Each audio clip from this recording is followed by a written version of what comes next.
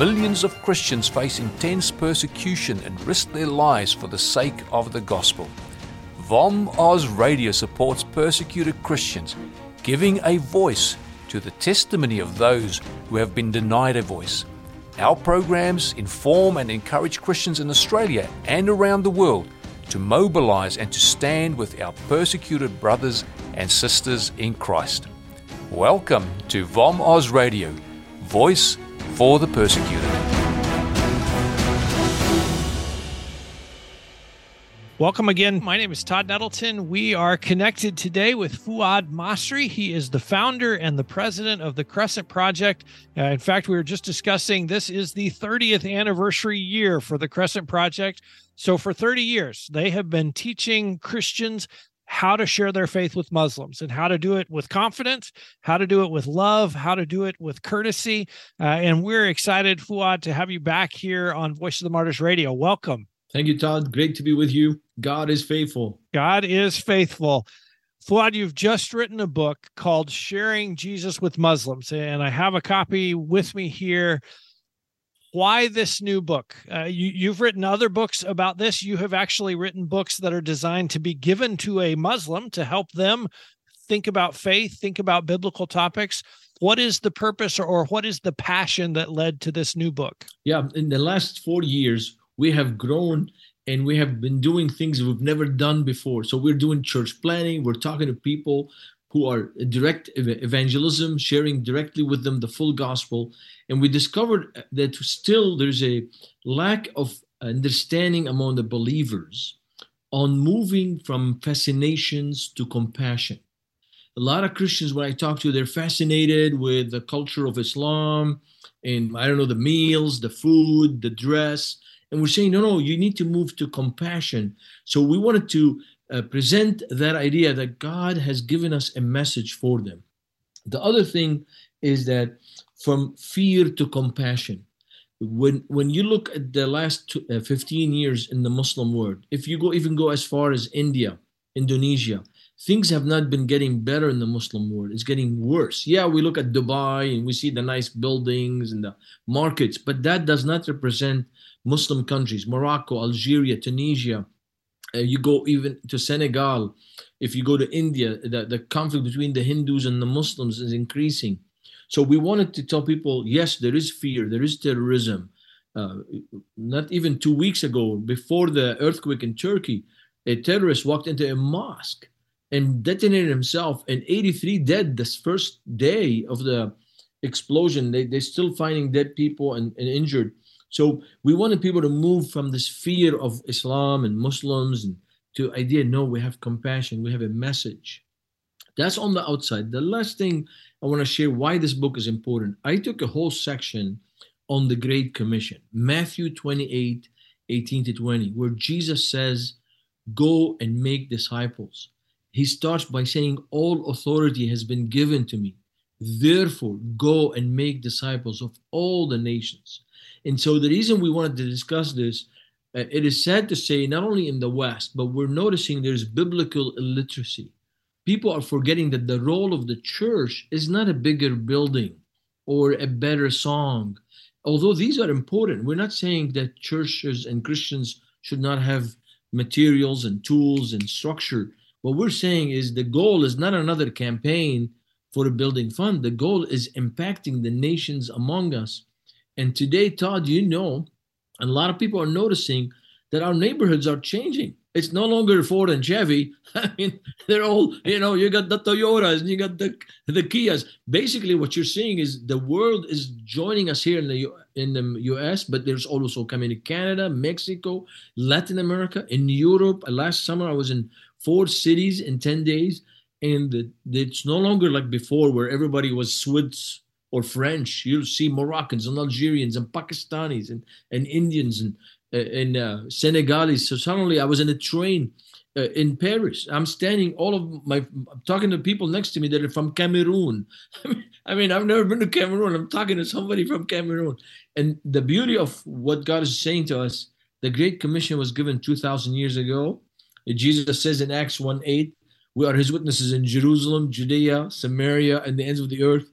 Well, the ends of the earth are now in our Judea. The ends of the earth is our Jerusalem. So that's one of the reasons this book was written this time. I was interested as I opened the book to see that it was dedicated to Nabil Qureshi. And can you tell me a little bit about your relationship with him and why, why this dedication was made in his honor? Yes, thanks, Todd. It's sad we miss my friend Nabil, but we know his faith is now sight. Nabil, met Nabil, he was about a year in the Lord, so we've been friends for many years, and we wanted to write this book together. However, he had stomach cancer and was not able to write. So I felt like this could be a great way to honor my friend and my brother in Christ, to dedicate this book to him. Part of the outline was his idea, especially the issues with Islamic law. Many times Muslims say Islam is correct because it has a perfect Sharia, perfect Islamic law. And he wanted a whole chapter on that. We did use the book, and we have a couple of things that we included in the book specifically on utilizing the Sharia Islam and the concepts they bring to say, oh, it's a perfect religion, and use that to create a discussion on Jesus, on faith, on salvation, because Sharia law does not save us. Only Jesus, the Messiah, saves. Well, I loved, as I opened it, I love seeing that it was dedicated to him. One of the first topics that you tackle is fear. And even as you opened up, you talked about that fear that we have. And I think for a lot of Americans, we fear sharing our faith with Muslims. A lot of us fear sharing our faith with anybody, let alone with Muslims. Why do you think that's such an issue for us, that we are so fearful? I love American culture. I love even European culture. There's this concept of understanding privacy, respect. We always don't want to offend. So I wanted to talk about this section because I came as an international student. And yes, many times Americans offended me. Sometimes I offended them. Sometimes I use a word that makes no sense, or I would use a word that has different meaning. I remember talking to a friend. I used the wrong preposition in this idiom, and they said, "Excuse me, that doesn't mean what you think it means." so we wanted people to see, like, hey, it's okay not to offend, but people understand. And our culture, the Muslim culture, even when you go to Muslims in India or Pakistan, there's this concept of hospitality. So people understand that you're not from the same culture. And if people want to make an issue that you were offended, well, it's easy to say, hey, I'm sorry, I didn't mean to offend you. But the fear is there. The other thing that's there, and we wanted to tackle this, there is the social fear and the media. The media is always showing everything that's negative. I think, though, it's a little bit more spiritual. So we tackle this fear from a spiritual point of view, because the evil one does not want us to share the good news. So we have to remember this fear is also a spiritual initiation. The Bible says that when in Ephesians, where it says, put on the armor of God, and he says the shield of faith to defeat the darts of the evil one. Well, one of the darts is fear. So the idea that somehow you will never get fearful, that's not true. I've been doing ministry for more than 30 years. And it doesn't matter. I'm sharing with a Muslim or non-Muslim. If I want to say I'm a believer in Jesus, when you use the name Jesus, some people are going to get happy, some people are going to get happy. So you answer knowing that fear is from the evil one. He doesn't want you to proclaim the name. Fuad, if I meet a Muslim and I want to talk to them, they could be like just the same, I think, as Christians. Someone who says they're a Christian, they might be a Baptist, they might be a Pentecostal, they might be a Catholic, they might be a mainline Methodist. All of those people would say, yeah, I'm a Christian. That's somewhat true in Islam as well. They might be Sunni, they might be Shia, they might be very devout, they might be very nominal. How much do I need to know about their version of Islam before I sort of have a conversation about faith? Todd, the thing is, it's good for people to do their homework. And it's true, like the Somali Muslims are different than the Lebanese Muslims. I mean, yeah, there's some similarities. But your question is very important because of today's world with the wars, conflicts, transitions, students coming here to school. There is an openness like never before. I'll be honest with you, we've never seen Muslims this open. Now, some are Wow. becoming believers. Muslims are getting baptized, but Muslims are downloading Bibles. They come to our website. We have our digital outreach had 41,000 hours of reaching Muslims last year. 41,000 hours talking to Muslims in Wow. Uzbekistan, Tajikistan. So there is an openness like never before. And many Muslims want to talk about Jesus in a respectful way. It used to be they would make fun of the Christians, where today they're respecting us because number one, people helping in disaster areas like Turkey are the born again believers. They're Mhm. there with cash, with money, with blankets, with food. So there is a respect, there is an openness.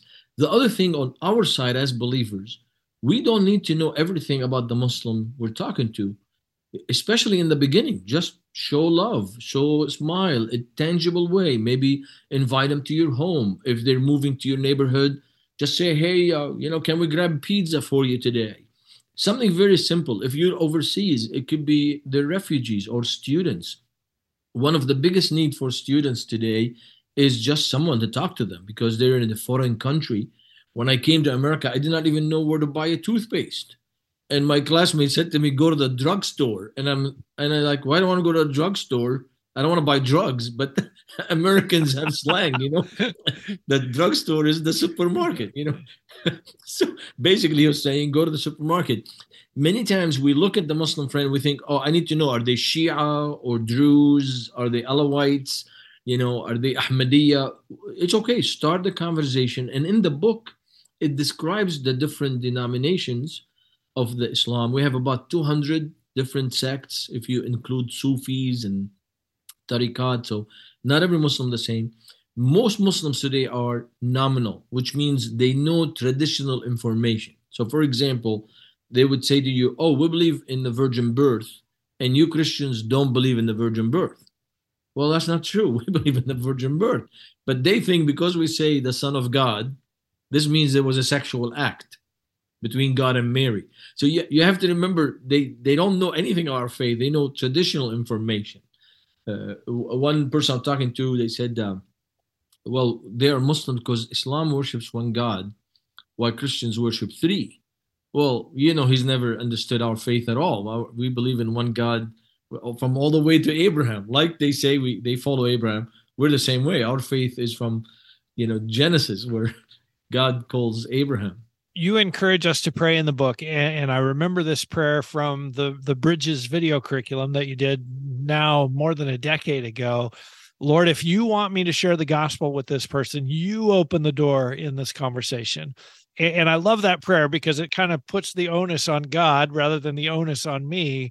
How have you seen God answer that prayer, even in your own conversations? When you pray that prayer and say, Lord, I'm ready to share the gospel, but you have to open the door. Amen, brother. One key thing, though, in the book, it trains you how to listen. Mm-hmm. Biggest problem today for everybody, including myself, is we forget to listen. My pastor used to say, God gave us one mouth and two ears, which means we have to listen twice when we talk. And so you listen, and God answers. I was in a flight from Austria to France, and I got the window seat. I was very tired. I really did not want to talk to anybody. In Europe, I spoke 6 times in 6 days. So, you get to this place where it's like, I don't want to talk to anybody anymore. And I prayed this prayer, and the person sitting next to me, I couldn't figure out, was he French, Italian? I couldn't figure out. His name was Omar. Turned out he was an engineer. And he starts the conversation and then asks me, what do I do? And I'm trying to beat around the discussion. So I said, well, I teach about religion. And he goes, what religions? I said, well, I teach about the Bible and the Quran. So he pulled his Quran in Arabic, found out he was from Tripoli, Lebanon. And for the next hour, we talked about the Lord. We talked how we know the Bible is not changed. Discovered that he has downloaded the Bible and he was listening to it in French. He's a French speaker. Wow. And I like the story because the Lord was there before me. The man is already searching. He's already downloaded the Bible. And I sit next to him and share with him how the Bible cannot be corrupted. And then the beautiful thing about the Bible leads us to Jesus. Mm-hmm. All other religions, their founders will tell you about the book or a rule or something to obey. It's like the text. While for us, the power is in the person of Christ. God become flesh. Emmanuel is here. We are not following a book. We are following God. We are not following a rules. We are following the Savior. It's a totally different. It's a very different mindset. Fuad, one of the things that you address in the book is the hurdles that our Muslim friends have to overcome to follow Jesus. What are some of those hurdles that they have to kind of get past in order to say, okay, yes, I do believe that Jesus is the Son of God? The first thing is we need to reach the mind. That's the first hurdle. So if they still believe that we are pagans, we worship three gods, that we are sinners, then you have to address that. So there is a real emphasis on conversations. The conversations count because conversations explains the gospel, and many times that's how people convert. They listen, and the Bible says, salvation by the word of God, hearing by hearing the word of God. So you have to hear. The second thing is reaching the heart. That's where Jesus saying, love your neighbor as yourself. Why we as a ministry are involved in what we call the Great Commandment. The Great Commandment is love your neighbor as yourself. So we are involved in the Great Commandment structures and events because we want to have a Great Commission impact. So why we're helping people in the earthquake? Because we want them to see a tangible way that we love them. Now, if they become believers, great. If they don't become believers, it's okay. That's our role as believers. So there is this tangible hurdle that they need to see the love of Christ. It cannot be just by words. Hey, we love you. And it could be inviting to your home, inviting them to go fishing, or maybe a sister can invite another Muslim immigrant to get the kids and they go in the park. It doesn't matter if the Muslim has a hijab on, doesn't have a hijab on. Just become a friend. A friend is a way to do this. So that's the other hurdle. The last hurdle is this. And there's more I talk in the book, but I want to highlight this. We have to wait on their decision. One of the biggest problems today is we as believers want to kind of create this fame when somebody becomes a believer from Muslim background. Oh, no, relax. It's okay. Salvation is a miracle of God. It doesn't matter if your background is a Muslim, Hindu, evangelical. It doesn't matter. We all need salvation, and it's a miracle. So we need to wait.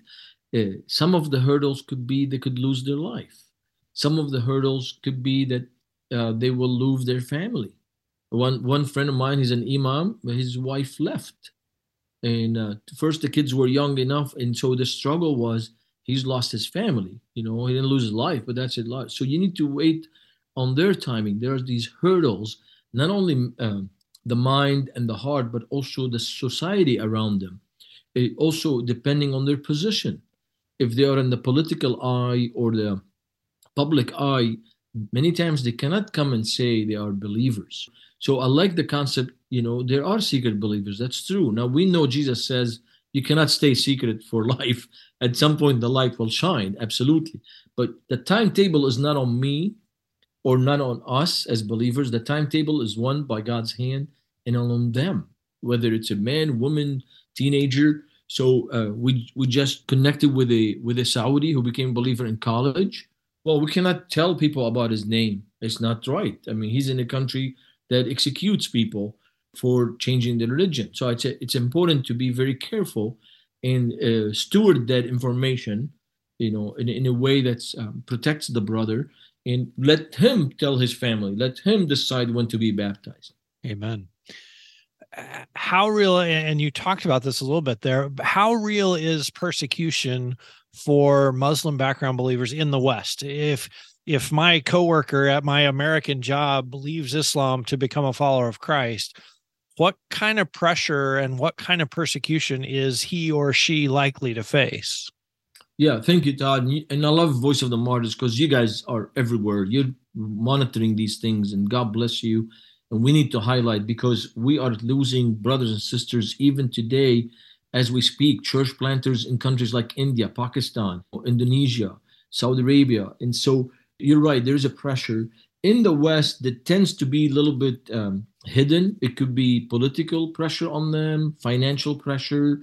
Sometimes if it's a student, they pull the money and they end up having to kind of fend for themselves. We have seen some people lose life in the West. And if they're women, usually they marry them to someone, a cousin overseas. The thing that Muslims who are fanatic have a problem with is they think that persecution will lessen the commitment of the believers. It doesn't work that way usually. I was listening to a pastor just said that he was doing a study in 300 years from Acts 1:8, when the disciples left and persecution was at its height. Every decade, the church multiplied by 50%. Wow. That in 300 years, the Roman coin changed from having the face of Caesar to having the cross of Jesus in 300 years. What's happening today among Muslims, yes, there is persecution. Yes, there is loss of life. But the results of the persecution is adding to the kingdom. The family of Jesus is growing. Now, it's true, we haven't reached critical mass. Yes, it's true. We have numbers that are more than 10 years ago or 20 years ago. We haven't reached critical mass. So countries like India or Iran or Turkey, we're seeing faith grow. We're seeing people become believers, but still we haven't reached critical mass where we can impact the whole culture. So we need to pray. We need to share the gospel, whether I'm on a plane or in a home or a campus or a neighborhood. We need to share the good news of Jesus. Christians in hostile nations may live far from us. As believers, we know that we are one with them and part of the body of Christ. As such, we can't ignore their suffering. If the Holy Spirit is impressing you to know more and support the work of Voice of the Martyrs, please visit our website at vom.com.au. All donations of $2 and more are tax deductible in Australia. This has been a production of VOM Oz Radio, Voice for the Persecuted.